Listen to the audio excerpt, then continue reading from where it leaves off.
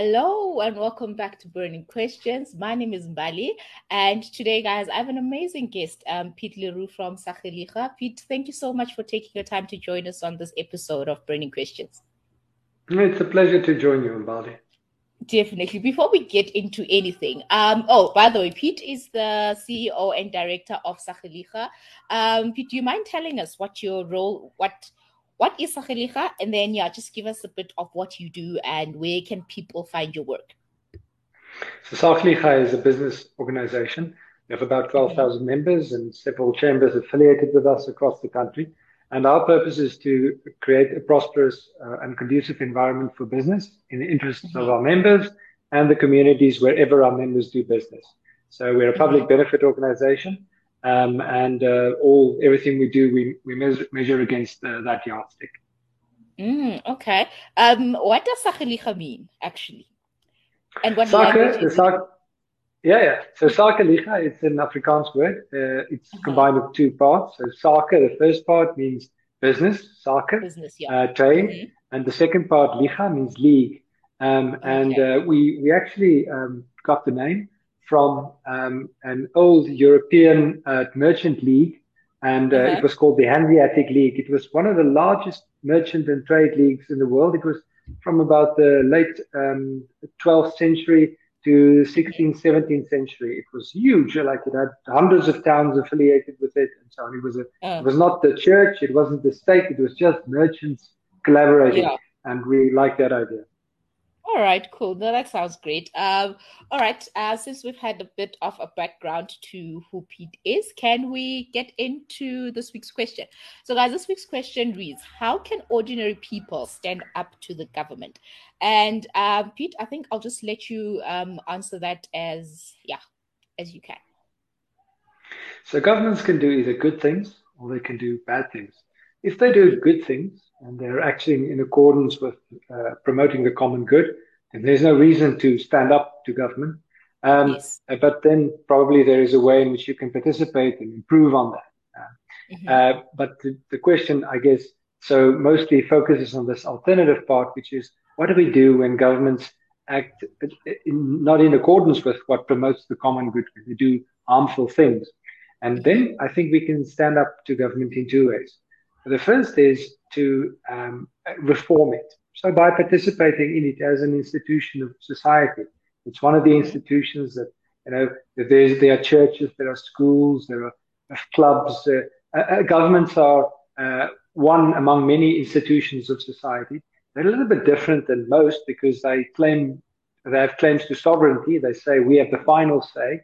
And normally only gods say that, but like Thomas Hobbes said, states can't pretend that they be mortal gods. But so sometimes they say we have the final say. That's the problem with governments. If they do bad things, they claim to have the final say in it. Yeah. And then you still have the option of reforming through the institutions, through the mechanism within that institution, parliament, lobbying, etc. You can reform by improving on laws or preventing the laws of passing and so on.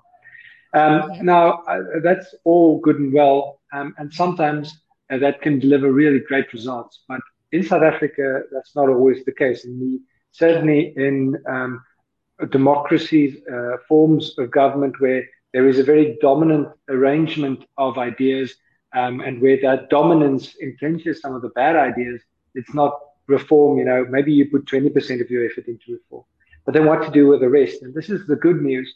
Because normally people would think, or the typical idea, especially in Western societies, are that the way to stand up to government is to go knock on their door and knock harder and harder and harder until they change their minds. Yes. But maybe there are other ways of creating parallel institutions, creating institutions and ways of cooperation next to government or alongside government. There's this wonderful book institutions. Sorry to jump in. Do we have those institutions in South Africa? Oh, I think we do, and we increasingly do. You see, in South Africa, there's an interesting combination of things that makes it a very, very interesting test case for all around the world. So let's say you go to Europe, you have European Union, you have the local governments in some of those countries, and they tend to be efficient as governments can be. And so Mm-hmm. you don't have this massive, obvious state failure as you have in South Africa. Yeah. And so there's not an obvious need for society and institutions, voluntary institutions, to provide alternatives. Mm-hmm. Otherwise, in some very poor countries, somewhere else in Africa, and some other countries, Sudan or Eritrea, those countries come to mind. Um, you have you have state failure, so there's an obvious need for alternatives, but you don't have Mm-hmm. the capital base culturally and financially and in economy-wise for institutions of civil society to actually viably uh, provide alternatives. So in South Africa, you have this state failure on the one hand, and you Yeah. have society is getting. So I think examples that comes to mind is Saklicha. Of course, we try to do this from a business side, but you Yeah. have organizations like AfriForum, Solidarity. Those are mostly in the Afrikaner groups. Mm-hmm. You have organizations like the IR. You have organizations of, I think, in many towns you see the communities cooperating and taking over Yeah. service delivery where there's a complete Yes. failure. So you have a mix from cultural Oh, to and we have just fan. service Yes, delivery we have based. fan. You have all of that. And you're a fan, exactly. Yeah. Yeah, that's precisely. Yeah, you can go on. Sorry about that. So yeah, you asked me for some examples. So let me Mm. frame these examples just within my general thesis, which is the one hand you can reform by knocking on government's door and exerting some pressure and change within the mechanisms of the institution. But I Mm-hmm. think in South Africa we have a really, really great opportunity to create alongside government alternative centers of order, alternative institutions, from private dispute resolution to service Mm-hmm. delivery at a local level to cultural and sports development, to some forms of governance, even, for example, especially at the local level or Yeah. maybe at a trade or merchant level. All these things can happen, and they can happen if you have an internal locus of control to say that, well, I'm going to create something to fulfill a need where state Mm-hmm. failure creates a need. Yeah, definitely. Okay, let us get into the quote of the week. Just quickly share it with you, and then you can maybe give us a brief 2 minute thoughts of it. So it comes from Ben Carson and it reads, "We've been conditioned to think that only politicians can solve our problems. But at some point, maybe we will wake up and recognize that it was politicians who created our problems."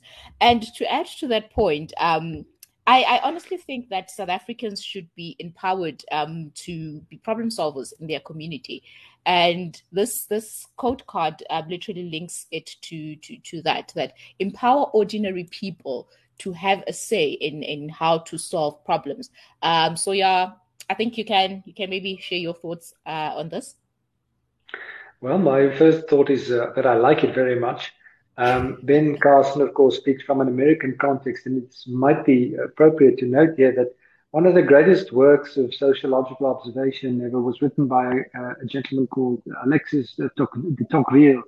Mm-hmm. He was a Frenchman who toured the United States in the 1800s, and he observed on how wherever he went, he found people creating mutual societies, clubs, forms of association to solve problems. I think it's not so customary today still, but some of that spirit does live on in the United States and certainly is evident in Carson's statement there. So I think that we can apply that. It's perfectly true that you don't need to go through the politics of the state to achieve something. Politics Mm-hmm. understood as cooperation for the common good and coordinating with people to achieve the common good. Politics can also be understood in that broader sense. And certainly, in that sense, we can do politics ourselves. We don't need Mm-hmm. to go through the Yes. state's politics. We can Mm-hmm. do practical local politics. I like Yeah. Carson's statement. Yeah, definitely, definitely. Pete, I think we have kind of come to the end of our short discussion, and I definitely do think you answered the question properly, and I hope the person who asked the question they got the answer. Pete, where can people find your work? You can just go to Mm-hmm. sakalicha.co.za, sakalicha.co.za, and on our website we publish media statements or articles or analysis from time to time. We also you can also access the litigation we do there, or come and attend one of our events. It's we usually do that at very affordable prices because we want to meet people. So yeah, best way is go to our website or follow us on Twitter, Sakaliga, Facebook, etc. But come to our events. We'd like to meet you. Definitely. All right. I'll add all of that info in the description box.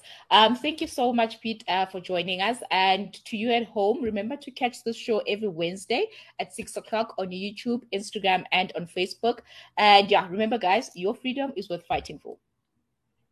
Thank you, Mbali.